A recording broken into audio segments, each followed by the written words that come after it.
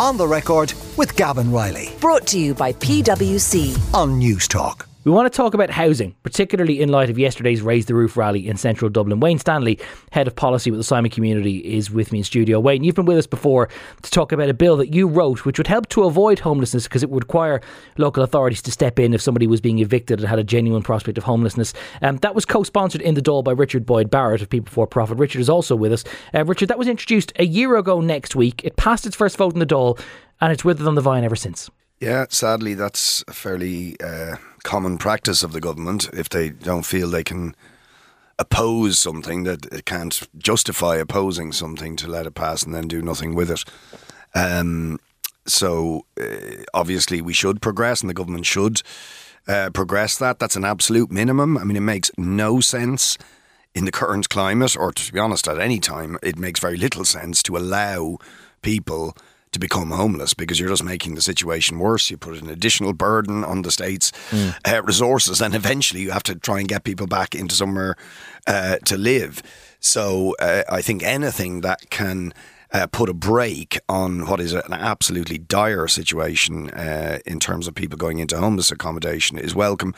But I do want to say, I think there are some quick wins we can get, as well as the wider issues of, you know, having proper tenants' rights to protect them from eviction and building public and affordable housing. I think there are quick wins available in terms of the private developments that are happening and are near completion. And if you go around the city, you will see there is some, not enough, but you will see private developments, mostly apartment blocks, all along the N11, in Cherrywood, places like this, and right across the city.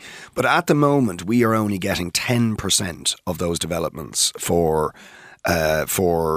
social housing. Yeah, I think the state could immediately ramp up the proportion that they are taking of those. I personally believe, given the scale of the emergency, they should be, in some cases, buying entire blocks of those newly completed developments for social housing. But does that not presume that a lot of those blocks aren't already sold to prospective buyers, whether they be institutional or even indeed just private aspiring property owners? In all cases, they are going, pretty much all cases, they are going to be rented out. And the state, in many cases, if not most cases, is going to end up paying anyway, because most of the people in those developments, or many of them, will be either leasing arrangements or RAS or HAPs. So you don't think there's going to be many owner-occupiers in those sorts of places? I don't think so. I think a lot of those developments are for rental. They're often big investment funds who are behind them, and they're going to rent them out at extortionate rents. Now, I just don't see the point in the new stock that's being developed being rented out at prices that nobody can afford, and that in many cases the state ends up paying for anyway.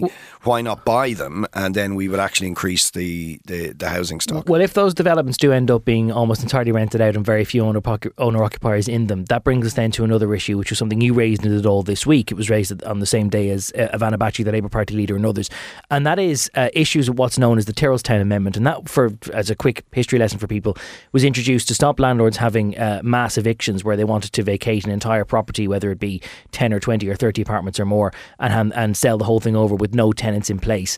And an amendment was introduced to try and make that illegal. And you were raising issues during the week that there seems to be a fairly open-ended loophole in that, which allows it to effectively be negated without a huge amount of hassle. Yeah, and there seems to be now a bit of a proliferation of instances where this is happening. Tahaney House in Crumlin, where there are 35 families, but also another 25 individuals and families in Rathmines Road, where in both cases the landlords are claiming undue financial hardship if they have to sell the property with all the tenants in situ, which is what Tyrrellstown would require. What counts as undue hardship? Is there a definition for that? 20%. If they can claim or make a case that the value that they will get for the property on selling it is 20% less than the market value, than the value they would have expected to get, they can put in a case for undue hardship. Now, it's not clear what the RTB will do in these circumstances, but obviously there's incredible stress and anxiety for the tenants facing the prospect of homelessness. And I mean, that is a ridiculous loophole. I mean, the landlord in the case of Tahaney House, it's estimated by the tenants, has made about €700,000 a year in rent over 10 or 15 years. And, given the house prices, property prices at the moment, even if he had to sell with the tenants in situation, I mean, he's going to be doing pretty well. There's going to be major capital gains. Just for clarification's sake, and starting to cut across you, Richard, so the current evictions ban or the evictions moratorium, that would apply in this instance, that effectively no one in an instance like that, they're allowed to remain there until the other side of the winter and into springtime. But then after that, would it appear to be that there is little or no protection if there was to be a proposed mass eviction there? That's correct. So the difference with the cases Richard has outlined is that the notice period had elapsed before the moratorium came in. Yeah. So if their date of eviction had been the 2nd of November, they would have gotten the extension. Yes, It was the nature of the way the legislation was written that it wasn't retrospective. But either way, then when that ban lapses when we get to May, April, whenever it is, that those people appear to have no protection at all. And that's really, will there be some role for the RTB to act as a safeguard to decide whether the landlord can move ahead and pursue those mass evictions? So my understanding of it is it's as Richard outlined, but the 20% is the trigger if they can make the case that it's 20%, but then they have to show undue hardship, and the RTB can make a determination. Is my understanding around that, but. What that safeguard is that's... and until we've seen an instance where it actually goes to the RTB and they make a ruling, we sort of don't really know. Well, we have in fact, because we were down this road with St Helens Court, which is another similar case of a mass eviction by a vulture fund, which is ongoing in Dún Laoghaire, where they did try and mass evict in excess of 10 people.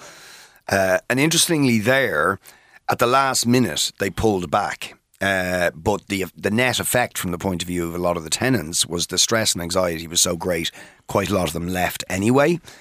Some of them stayed, but many of them left. And that, I think, sometimes is what these landlords are actually up to. Even if they know they might necessarily win in the RTB, just by sheer attrition, they can sort of scare people into leaving. And in the case of Helens Court, the next tactic that was deployed after initially trying to bypass the Tyrrellstown Amendment was to evict less than 10. So they went and tried to evict 11. They pulled back at the last minute because of Tyrrellstown, but quite a few people had left. And then they came in and tried to evict 7. To get around. And there's no legal protection against doing that, so you just do 7 at a time. We went into the RTB and actually said it is absolutely clear this landlord intends to evict everybody, but they're only doing 7 now, and the RTB didn't disagree with us, but they said he's legally entitled to do it. I've known it to happen in other instances as well, for example in redundancies, where I think if a company is required to notify the Minister for Enterprise if they're laying off more than 10 or 20 people at a time, then they just do one lower than that threshold and do it every 4 weeks until they've achieved the number that they want to do without drawing any attention to it. Open question for either of you, Wayne or Richard. Do you believe the government's contention that when you look at the housing capital spending figures and it's about $500 million lower than the government apparently projected for it to be at this time of year, that they say that actually it's more of a quirk in accountancy and that the spending is happening or is about to happen and it simply just kind of hasn't gone through the books yet, so it doesn't show up in the government's accounts? Do either of you accept that explanation? So the first bit of that is actually in their accounting for the spend each quarter, it is escalated. Okay. So in the first quarter, they plan to spend, these aren't the exact figures now, but they plan to spend 300 million in the second quarter, an additional 500 million in the so third quarter, 700 million. So they do factor that in. It is true that you do see sort of at the end of the year, the figure you end up with is usually, you usually see a big inflow of completions towards the end of the year. But it's very hard to see how they'll make up the figures that are current So gaps. even though that is the practice, you simply don't think that the sheer backlog or the arrears that there are right now could be made up by just things going through by the end of the year? Obviously, I hope I'm wrong, but I can't see it. Which says an awful lot, Richard, not only about the state of the housing market, but also if the government is literally incapable of spending the amount of money that they're setting aside, then all of the calls for increased budgets and for mass investment in housing seems to be reaching a bit of a ceiling if there are simply limits on how much the government is capable of spending or building at any one time. Yeah, and this is part of, first of all, is part of the problem of relying overly on private builders and private developers to build even the public housing. So there's a difficulty there, and personally, I think we need to establish some sort of state construction company to assist local authorities to rebuild the capacity of local authorities to actually build themselves, because there's a worrying sign that private builders are now beginning to slow down. We had one instance in my area where there was a cooperative housing development in Loughlinstown which collapsed because the developer that was building the co-op, not-for-profit housing, decided he could no longer build the development for what he had previously said he could, and pulled out of the whole arrangement. And so that's gone on hold. And there's worrying signs of a slowdown. And I think that just can't be allowed to happen. We simply have to deliver not only what the government have set out, but in excess of that. And I think that means the state has to have its own construction capacity. To bring us back, though, to what we were talking about with Wayne earlier, and to try and just put a bow on all of this, you were suggesting during the week that any money which has not been spent by the government, the most sensible thing for it to do is that, well, if there is a prospect of mass evictions, or along the spirit of Wayne's bill that you proposed recently, that simply that the government just step in and buy a property to make sure that it doesn't get sold on to someone else and result in evictions. That is exactly the case. I mean, there are the cases I outlined to you: St Helens Court, Taney House, Rathmines Road, and then there's lots of individual cases of people, all where tenants have done absolutely nothing wrong. They've paid their rent and they are facing the imminent prospect of being made homeless. It just doesn't make any sense for the government to allow that to happen because we are in such a dire situation and they have the money available. So I think it would be a good way to spend that money, and it could be done quickly, to buy those properties, whether they're individual properties or even better where there are large developments which are available and could increase the public and affordable housing stock. Final word to you, Wayne. Would you back that idea? Any port in a storm? Yeah, I think largely, it has to be said the government is doing some of that, particularly where the person is on the HAP payment. I know of one where there was a mass eviction where there was 80% of the tenants were on a HAP payment and they did buy the whole complex. Okay. I think where there's a reluctance is where in the case that Richard just outlined, the majority of those people are working people who don't have an entitlement to HAP, and the state, I think, is reluctant to step in that instant. I think the counter argument to that is when the scale of the crisis is so deep, limited resources have to be used. And I think because the consequences of not doing it is some of those families will find alternatives. Some of them, if they're given more time, will find alternatives. Some of them are going to go and stay with family and friends. And some of them far too many are going to end up in homelessness. And that has to be prevented. OK, we will leave it at that. Wayne Stanley, Head of Policy with the Simon Community, and Richard Boyd Barrett of People Before Profit. Thank you both for joining me in studio this lunchtime. On the Record with Gavin Riley. Sunday morning at 11. Brought to you by PwC. Great minds think unalike. Different skill sets, diverse opinions. It all adds up to the new equation. On News Talk.